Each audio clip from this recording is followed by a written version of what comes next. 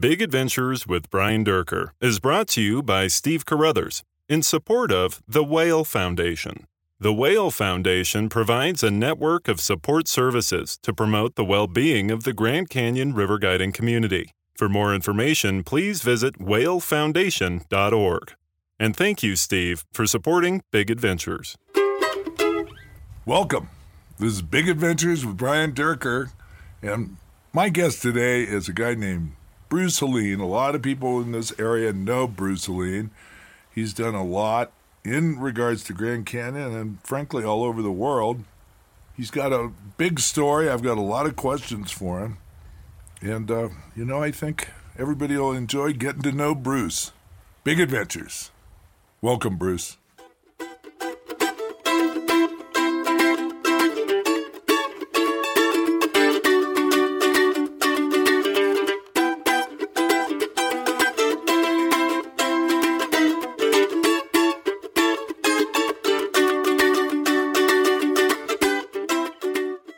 Let's talk a little bit about before Grand Canyon for you, and I think there's some really interesting history that you could share with us as far as your family, kind of what brought you into the river scene. But where'd you grow up? Where'd you go to school? Gotcha. Give us a little background there. I was born in Pasadena, same hospital as my mother. Lived there till I was about 13 or 14. Moved up coast. My folks met each other in junior high school, through high school, got married when they were 19 and 20. And was that in Pasadena? Yeah, that was in Pasadena. Mom went to Occidental, and Dad went to Caltech, both as day students. And there's a picture I've seen of me, well, not of me, my folks, Dad at graduation with Mom, and then I realized, I'm there. But I wasn't coming out for a month. Oh, really? She was pregnant? Yeah. And she stayed home with me till I started kindergarten and then started working at Caltech.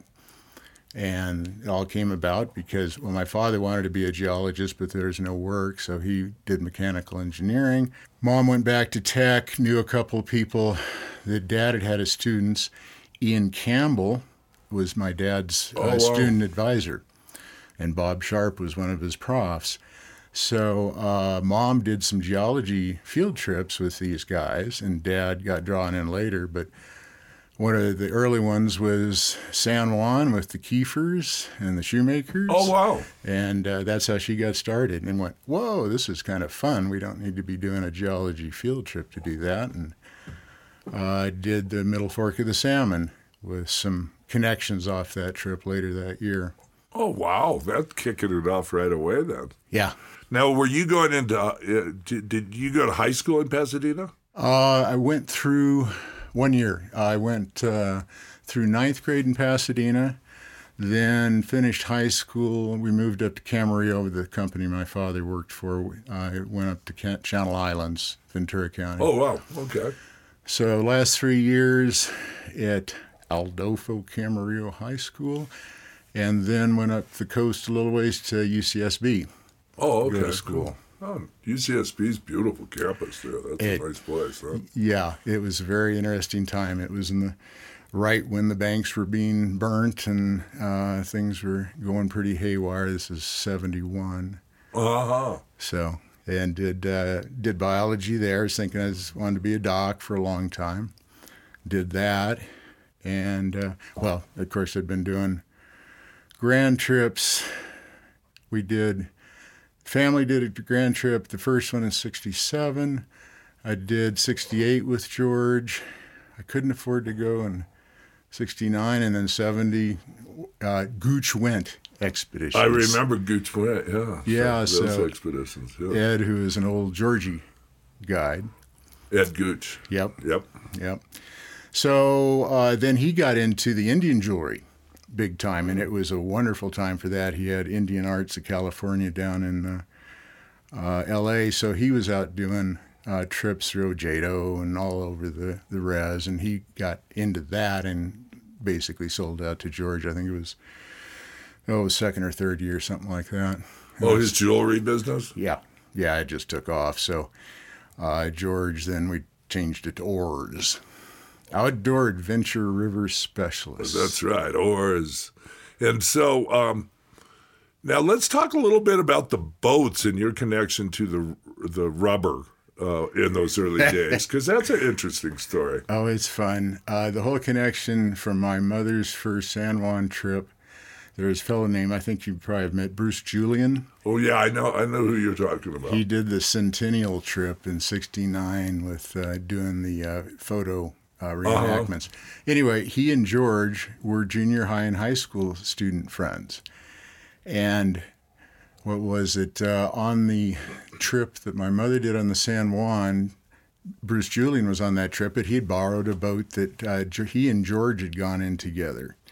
So they had a couple of the old life rafts, one step up from a basket boat, but the old military cotton boats. So there was a connection that Bruce wanted to do this Middle Fork trip, and George had a boat, and we went out and bought another boat or two. And those were is World War II life rafts. They had a slightly larger, smaller tube.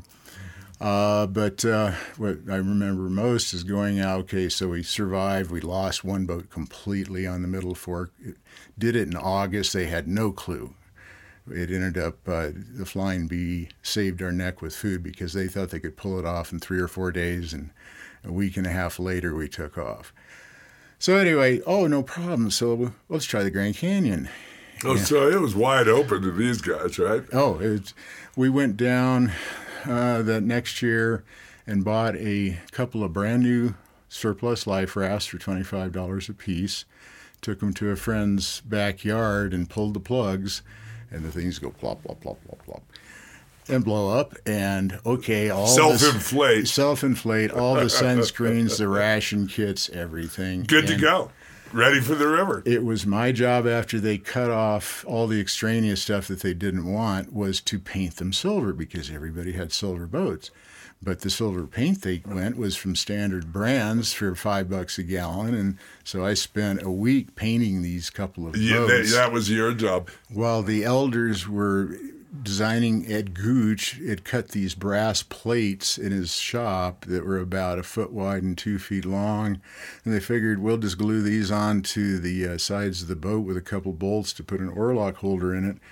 And so the frame system of those boats... Oh, you actually attached them to the rubber? We glued these brass plates to the top of the rubber. And for the listener, this is some pretty wild early days, The rubber and the whole equipment approach to river running was just it came from every direction, whether it was surplus or specialty type boats or life rafts or this, that, or the other. So it was a long progression of developing the rubber and the equipment that goes along with today's river running. But go ahead, Bruce.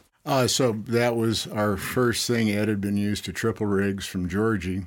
So we ran a triple. And he, for some reason, chose to run a single, which he flipped in House Rock, but we won't go there. But it was classic, the blind leading the clueless. And this was in July. We ran there was a big thing. We almost didn't go because Crystal had blown that winter.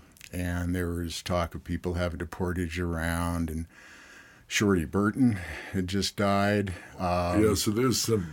Weird energy. There was weird energy. I think it was the same year the Kennedys went down in front of us. We met Martin for the first time at House Rock. Wow.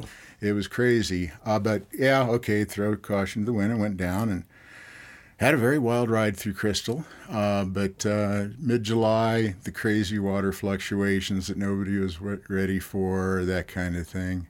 Oh, yeah, and what Bruce is talking about there... The hydroelectric operation used to have these just ridiculous highs and lows, these real big up ramps and down ramps. And the boats down there, you might go from, what would you say, Brad, 8,000 clear up to 30,000 in a 24-hour swing. So, I mean, you might wake up and your boat was how far away from the river, right? And you could have height differences of, 15 feet, 20 feet, worst case scenarios. But yeah, it was a challenge. It was the learning curve. So how many day trip was that? It was, I think, I think we started around the first year. I still have all the paperwork from that from my mother. I think it's 1st or 2nd of July, and ended on my birthday, or the next day was my birthday at Diamond Creek, like the 18th. Okay, so you guys take a note of that. Bruce's birthday is the 17th? 18th. 18th, okay. And George is the 19th. And George is the 19th, huh? So we did that. Diamond Creek was flashing as we pulled in. Might remember Pete Byers at the Shell station. We had set up for him to come down to get the drivers because they wanted to do the shuttle after the trip. So I spent 2 nights, the first time I ever got to Diamond Creek, waiting for the vehicles to come back. Yeah. So I spent a little time down there myself because of Dick McCallum and his scheduling. Just the way things weren't. Actually, did the first 2-nighter just in August again after another flash. Oh, I heard that. Yeah, you'll have to tell that story. So that. We had a great time, and decided the triple rigs weren't really the greatest way to go, and it came back the next year. My folks were doing other stuff. I was allowed to join the elders on the next trip after I promised to do all the cooking and dishwashing for them, and so I got to go again the next year. And then George got the idea of trying to take people for hire. And all of a sudden, he wanted $100 from me to go down the next year, and I don't have $100. But then that fall, he called back and said, "Oh, I've got some bookings for the next year. You're going to be 16, aren't you?" And he said, "Yeah. Oh, well, how would you like? Do you want to be a junior guide?" And so I got to do a couple trips in '70 and started guiding at that point. Wow, that's a good early start. Amazing history. And now, in regards to the rubber, what am I thinking of? Holcomb? Or was it Holcomb Havasu? Weren't you guys around the original Havasu, pre-Havasu's? Pre-Havasu's, our lineage went from, we did use some basket boats in California, then the life rafts we were using in Grand Canyon. Then George got a couple of used assault boats, a flat nose and a kicked up nose. So we mixed those up, and that was early 70s. I think 72 we got the first Green Rivers from Ron Smith. Right. And started with those, and about that time, VK, I think Vladimir was the start of the Havasu Holcomb design, and the design is what it was, and it was successful. The material initially was bad, and actually a bunch of those boats ended up dying on the Omo because it was something they could send over and could afford to leave over there. A good place for those boats to die. Exactly. So it went from assault boats to Green Rivers to Havasu's, and then getting into the Rubber Crafters came out with the Grand Boat, and then Caligari, and kind of spawned out from there. Rogue River had come in. I think you guys had some. We had a bunch of those. And, it was just slowly, there was enough of a market to support an aftermarket, because as you know, everything was surplus we had before that. Right. So that really was a good progression of development of it being a viable manufacturer, right? Yeah. And so VK, Reich, was it Baxter and Andy Baxt up in Seattle. They did the Reichens later, but it was kind of that neck and neck. And then Avon started coming in with the Spirits and numerous variations on those through the later 70s. Yeah. And then it kind of pretty well settled in 79, 80. Mike Walker got involved with Domar and came up. We kind of worked on the design of the Zambezi, came up with that. And VK had come up with a nice music, what we call a music trip Spirit design. Nice kicked up, real pretty boat. Yeah, I remember that boat. So that interior dimensions basically settled in at that point, and everything just started getting fatter and wider. Bigger tubes, and the no-bail and the whole technology. Yeah, that was huge, trying to figure that one out. Now, let's talk about frames now. Bruce, you were real leading edge on the design of what we're using pretty commonly down there on those row frames, bent aluminum, and kind of walk us through your passion for that a little bit. Well, I was trying to row weird boats with little brass plates on them that kind of got it started, and trying to figure out how to tie stuff in. And we were sitting on inflatable seats, Right. Didn't hold air too well. So I was just trying to come up with something that was user-friendly. We went to the classic wood frames, the 2x8s. I think that was started around 70. And then we kept expanding on that a little bit. The whole thing back and forth between pins and clips and round oarlocks and open oarlocks and all that transitioning. And then got to go up to do the touch and shinny, I think it was 77, and we had to have something else. We had to have something we could fly or get into planes, and then we got some little tube frames from somebody in California. And Right. They're horrible. They're horrible. But they broke down. They broke down, exactly. That was all they did. A plane. So that sparked me to start looking at the aluminum tubing and going, well, that didn't work. What can we do? And I'd seen somebody try and put together a frame with some speed rail fittings.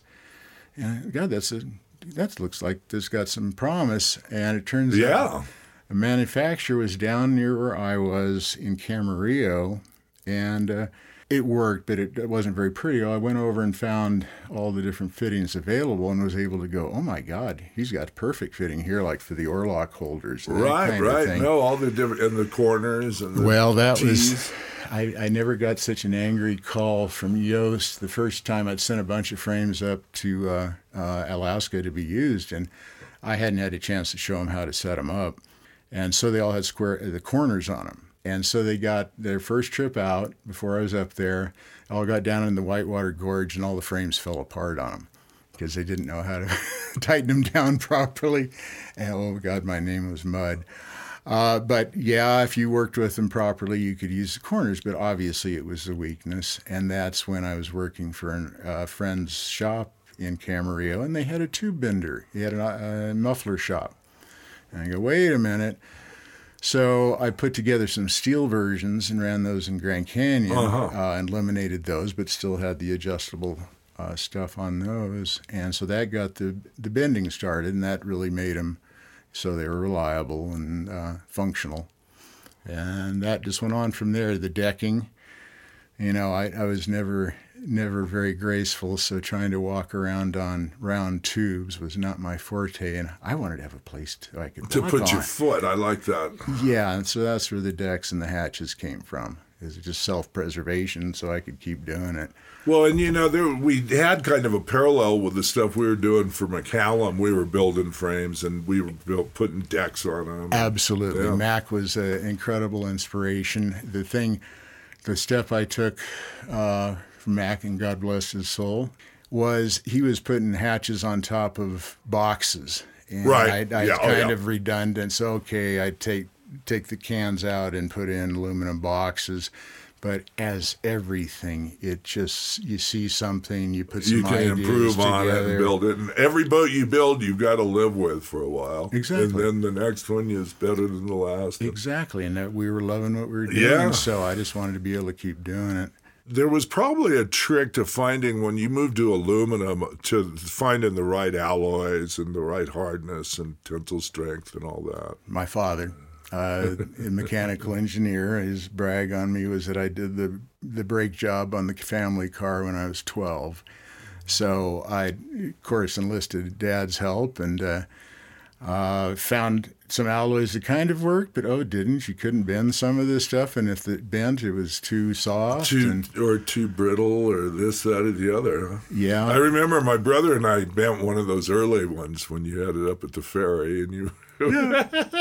Well, that's the trial and error thing, and it was finally, and it was an aerospace company that I would ship hard tubing to from a place in Burbank down to the other side of L.A., and they'd put it in a big oven, And Oh, really? So you were doing this aftermarket treatment? Oh, yeah. Oh, wow. Yeah, no, it's a process called annealing, where you heat something up and then you cool it at a particular rate, and that rate determines how hard it'll be. So I found something that would work for the corners to have nice bends, but no, it was too soft for the straight runs. So that's why all of our frames have different corner material than the straight runs. Oh, yeah, okay. And that worked. It worked, and it was very fun watching the folks coming along later, buying the bendable tubing and coming up with these nice frames. And if I stepped on them, they just fold. Oh, sorry. And you probably did accidentally step on a few. I certainly tried. Well, how'd that work out? Oh, gosh. Sorry.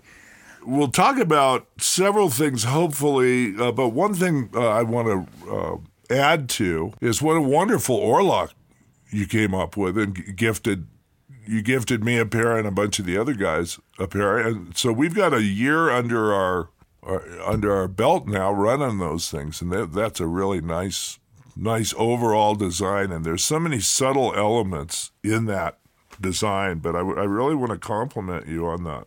Thank you. I was very much waiting to hear what your thoughts were. No, fantastic. And I, of course, am glad that I have good news for you with this gleaming report, because it would be so embarrassing otherwise on the show to tell you it was just a terrible Orlock. Well, that's why I wanted to have my escape hatch. Okay.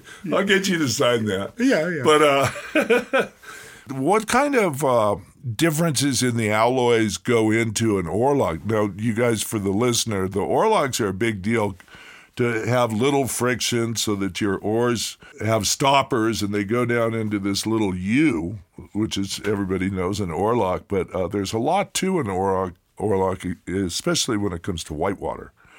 Because you need to have them to where they stay strong where they need to, or at the very last second they pop out. But lots gone into it, and Bruce just designed and built probably the best one I've seen. But go tell us the story about include the alloys and stuff. Gotcha.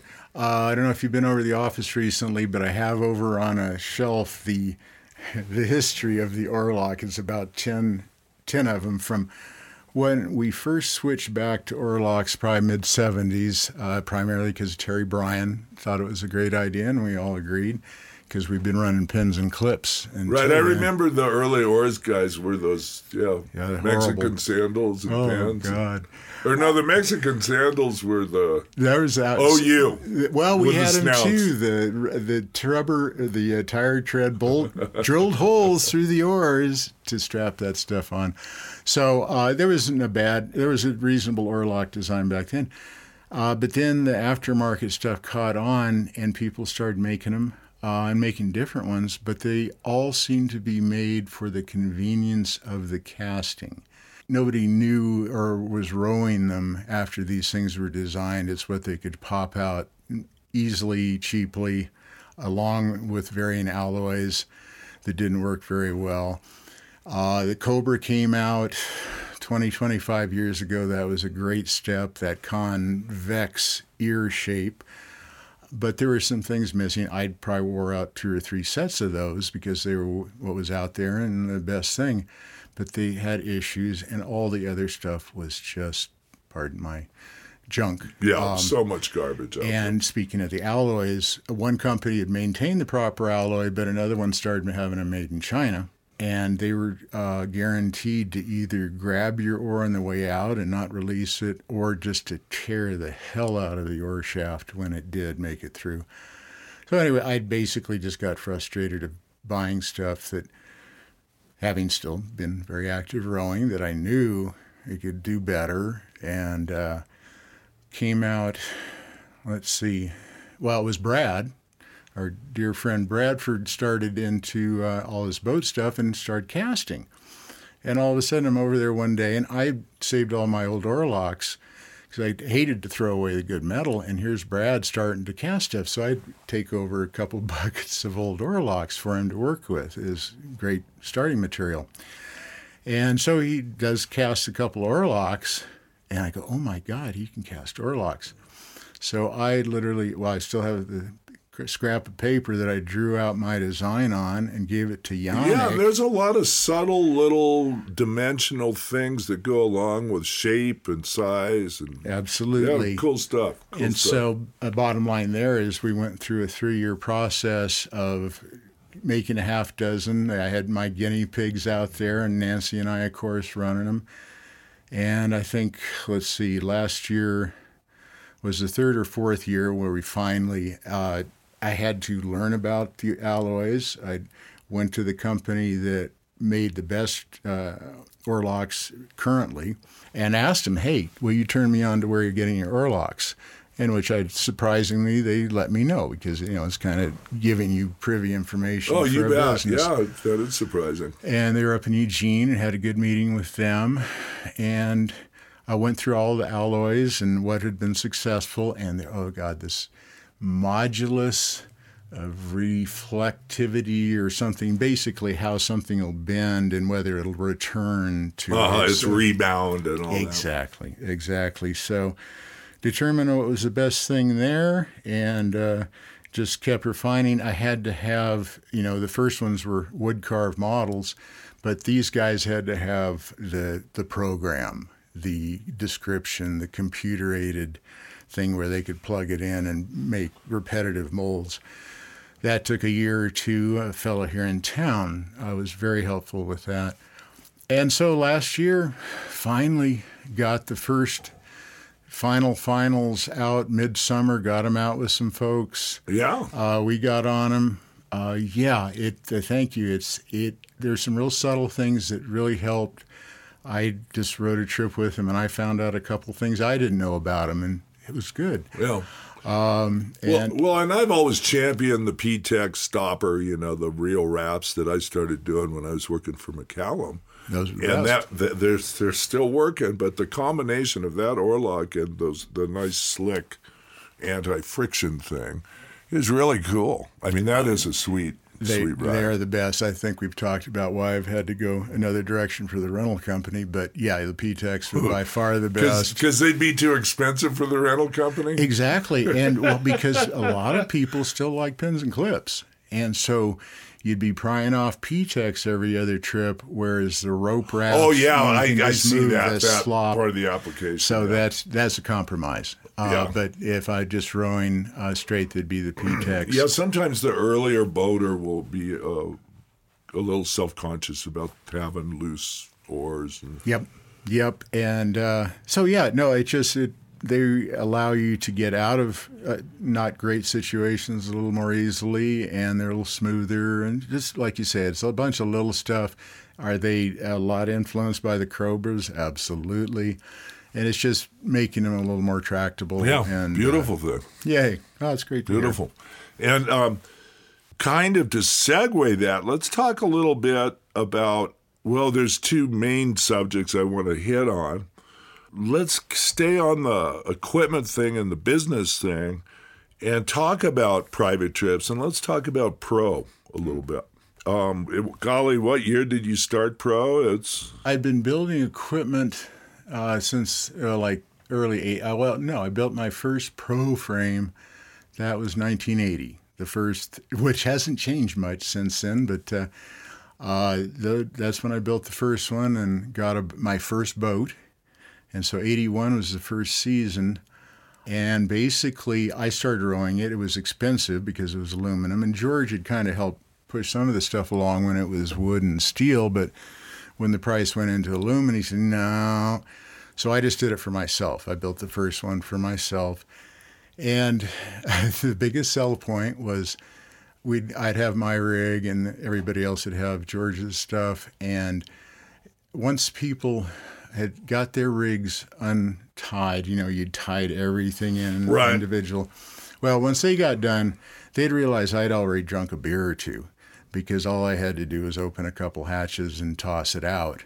And so that was the marketing for Pro Frames, is the folks I was running with, well, we want those too, and they badgered George. And we made a few, but Rob and Jessica with Azra were my first big customers. Well, that's all you needed is the big old order, yeah, right? That's what we built in our basement over on Elm Street. that first year. Yeah, just down the street. And so then just kind of domino theory. I'm not a salesperson, so but people saw it and saw it was easier and they could work their system with it. And was that kind of hand in hand with starting Painless Privates and that part of the business? Yeah. It was kind of went hand in hand. Little steps, so 81, 82, there's a few of them out there. And then I got calls from friends or wherever, hey, we got a trip this next year and we'd love your frame. It looks great, but we can't afford that for, a trip of a lifetime. Can't you loan it or rent it to us?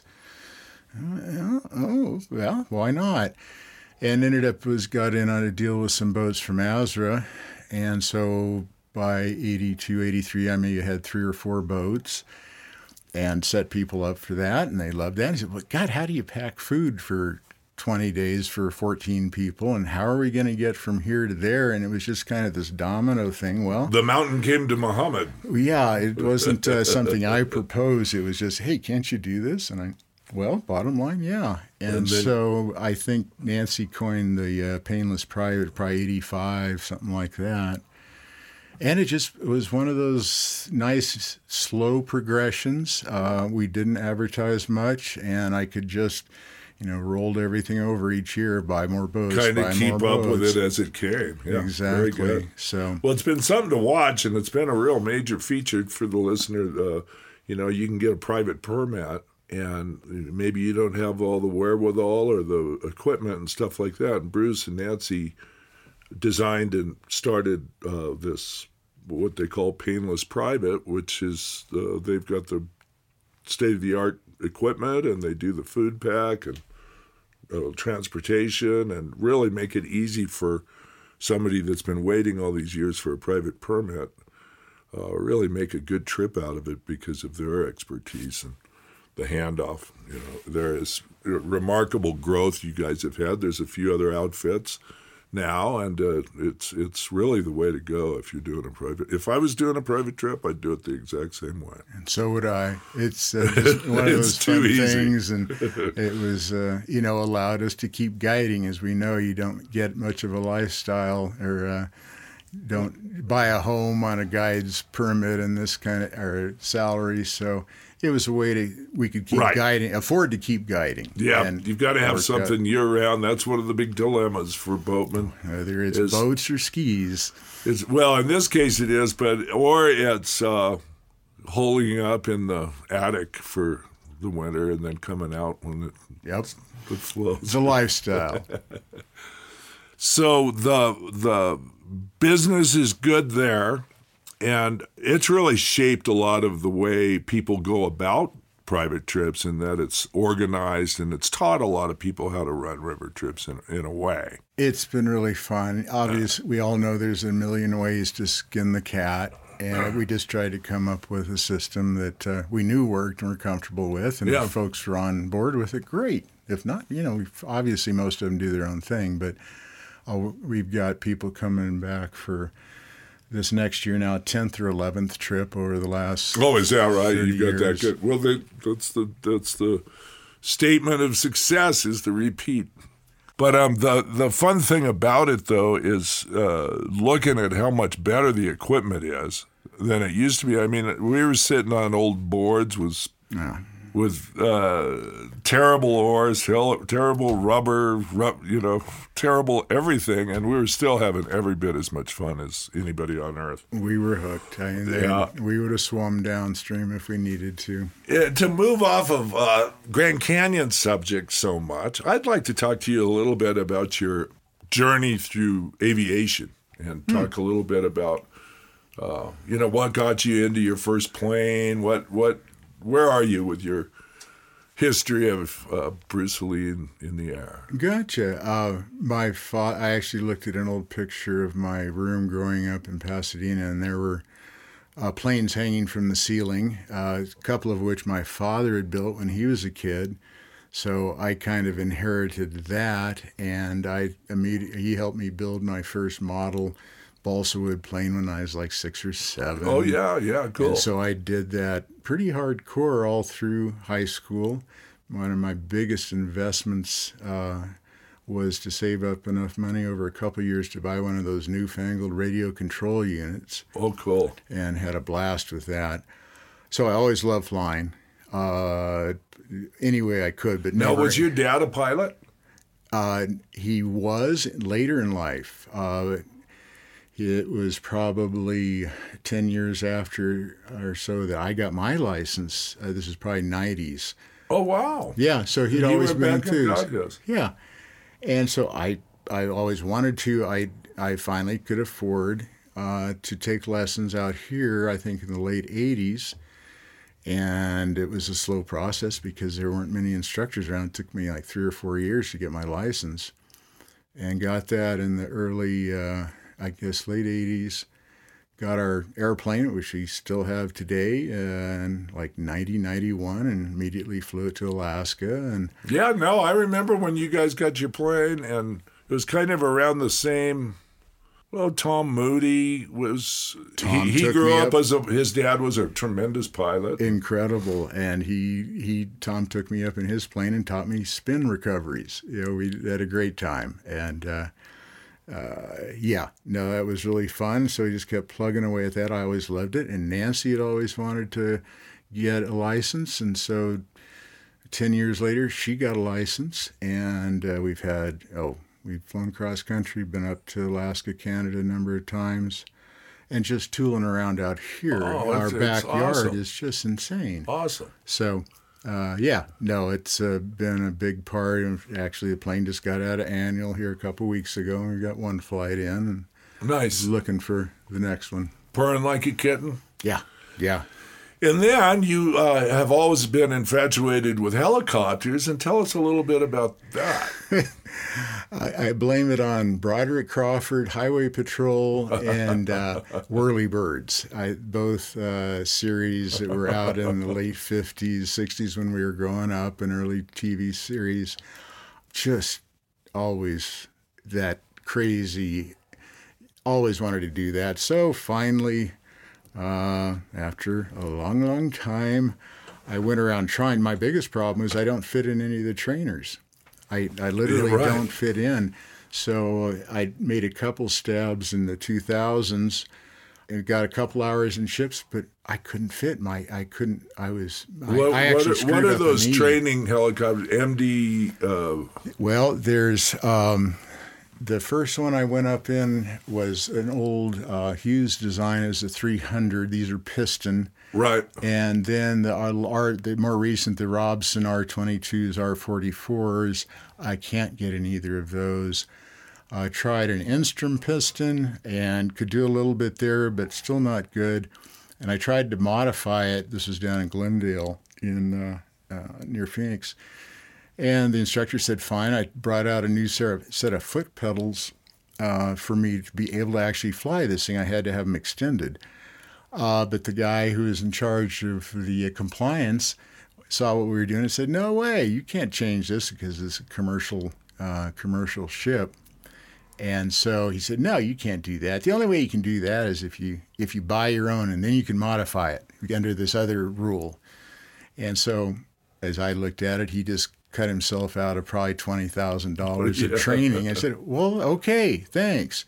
And so just played the things the best I could. And a year and a half, 2 years later, when things were slowing down, got a reasonable deal on a helicopter. And it's tiny time. I may have 300 or 400 hours at this point. But, is it out of inspection now and stuff? It's the classic. So there was a major AD or something, a major inspection it needed.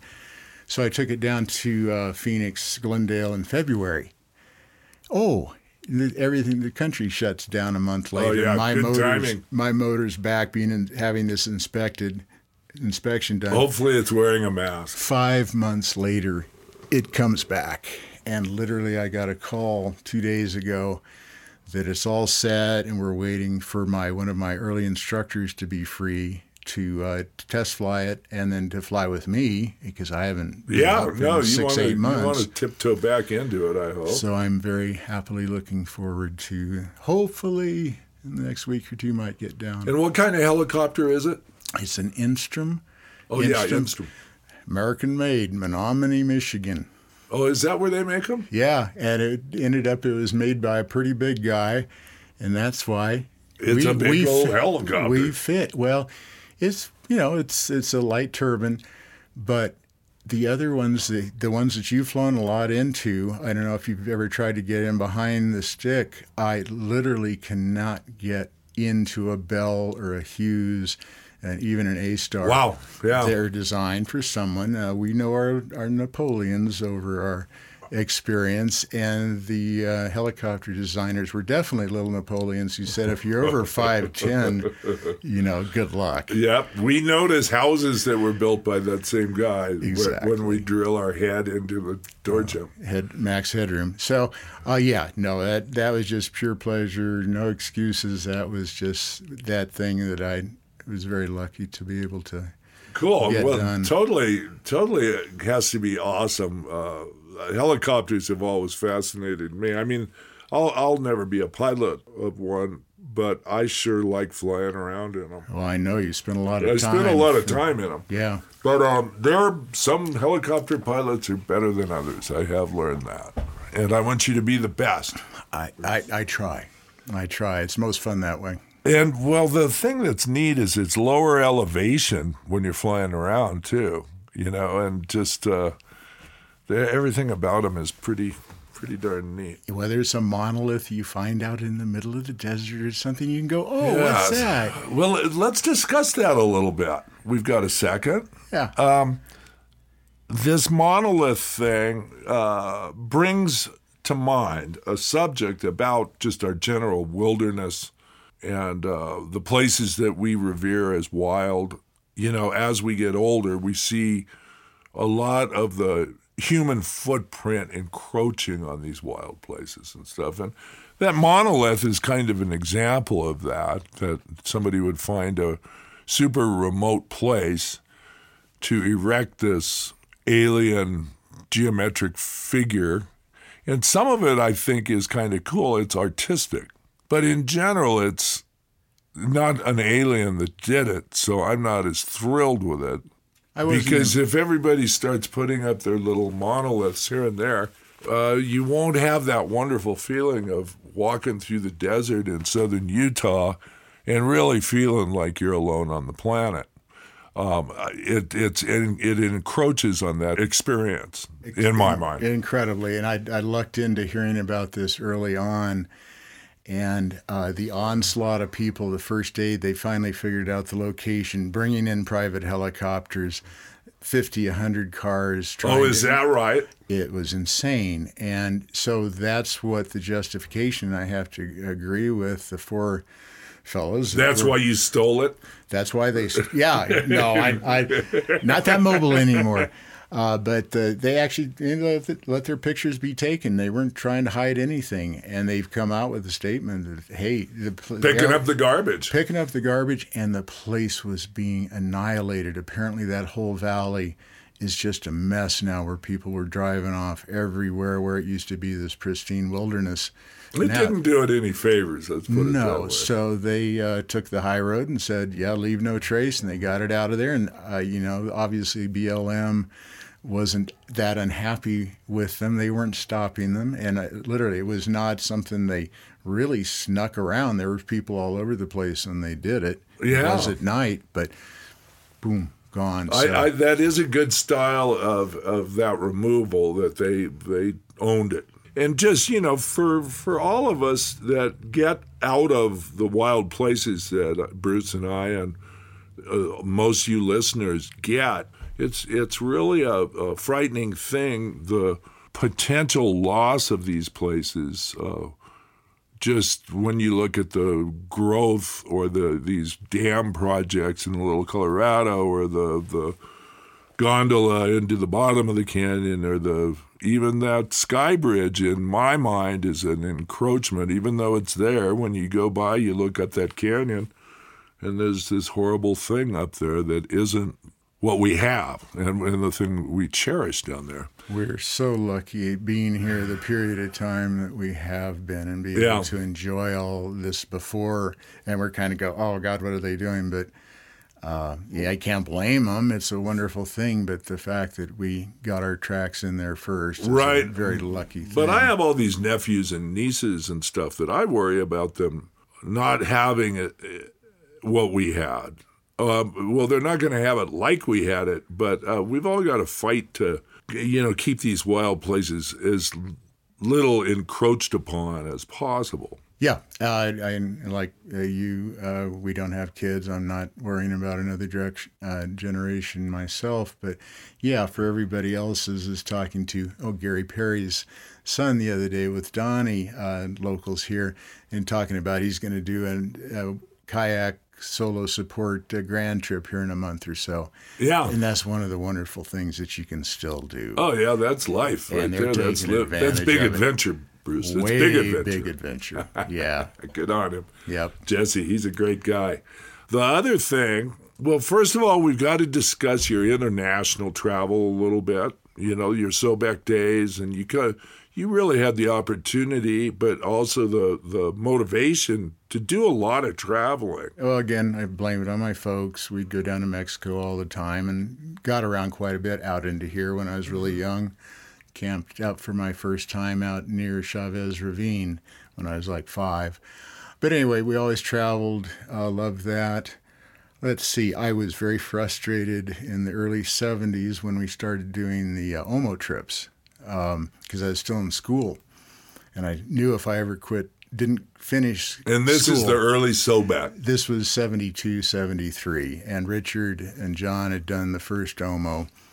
And so they literally were begging boats off George. And that's where the Holcombs ended up over there. Right. And so some of the pards, like Jim Slade and a couple of the others, Doc Nicholson and all, got over mid-70s. Bart. Yep, exactly. And so then it went away because the Russian-Cuban situation. But when it opened up again, I was out of school, and Stan Bohr and I ended up going over to kind of reopen things in 79. Oh. And did those trips for a couple of years. 77, actually, we did the first Touch and Shinny. Got up to Alaska to do that. And then late 70s, early 80s, the Bio came in, which you got down to. Down in Chile, yeah. Yeah. Then we got married in 83.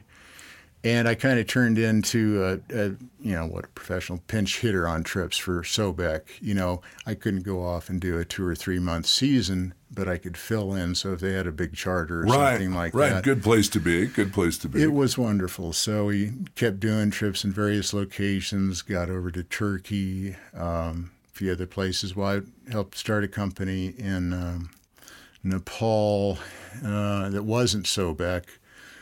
77, 78 for Mountain Travel. Yeah, I was going to say Mountain Travel comes in there somewhere. Yep, and then working with, you probably remember Jack Morrison. Oh, yeah. Did a Tones trip for him in the mid-'80s. It's just been really fun. I finally got back, we did the Tekeze Exploratory late 90s in Ethiopia. That was the last time I was there. So it's been a really fun run. And just... Are you still doing... do you have any plans to do any traveling in the next future here? Nothing hardcore at this point. I pretty much hung up my commercial spurs in 2010, 2011. And we keep getting around a fair amount. Nancy, Bruce's wife, is got quite a interesting story herself, and she's a accomplished boatman, and you guys have had a lot of fun together. What year did you guys get married? Got married in 83. But you knew each other for a while before that, or? 81. It was... I had been working on trying to buy an outfitter early on, and the deal blew up, and I owed the local attorneys a bunch of money, so I was taking any trip I could. And an old mutual friend of ours, Sam West, had this crazy hippie charter with a bunch of musicians in October, and I couldn't get any other work. I think I saw you guys on that trip. Well, that's where Nancy appeared. Oh, is that right? That's when you one first... of the vocal talents, and this crazy trip. Oh, she's got a beautiful voice, then, Nancy. Oh, it's amazing. So a year and a half later, our honeymoon was a run through CAT at 95. It was quite the year. That's a great way to learn what sort of bond you actually have, is to just terrify yourselves. Yeah. Like that. Exactly. Well, if we make it through this, we might do okay. So we've shared so many, I don't know, 60, 80 trips together. And then a lot of traveling, too, and that's been so much fun. Yeah. No, from the distance, it's looked like you had everything pretty figured out, the two of you. We're extremely lucky. Looking good. Well, we're out of time, so to speak, but thanks for being here, Bruce, and it's a pleasure to catch up with you and talk about a lot of these things that a lot of people don't know about Bruce, you know? You've been very generous. I appreciate you sitting in. Well, thank you, and I'm just very happy the Orlock thing was really fun, and it was something to share with the party. I think it's a signature, though, of your technical outlook on equipment, and I've always admired that. Oh, thank you. This has been Bruce's Big Adventures with Brian here, and thanks a lot for sitting in, everybody, and please, wear your mask and stay right side up.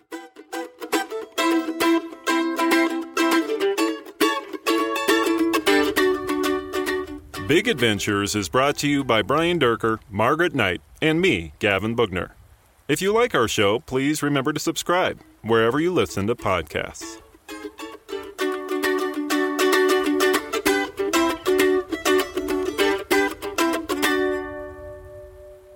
Big Adventures with Brian Durker is brought to you by Steve Carruthers in support of the Whale Foundation. The Whale Foundation provides a network of support services to promote the well-being of the Grand Canyon river guiding community. For more information, please visit whalefoundation.org. And thank you, Steve, for supporting Big Adventures.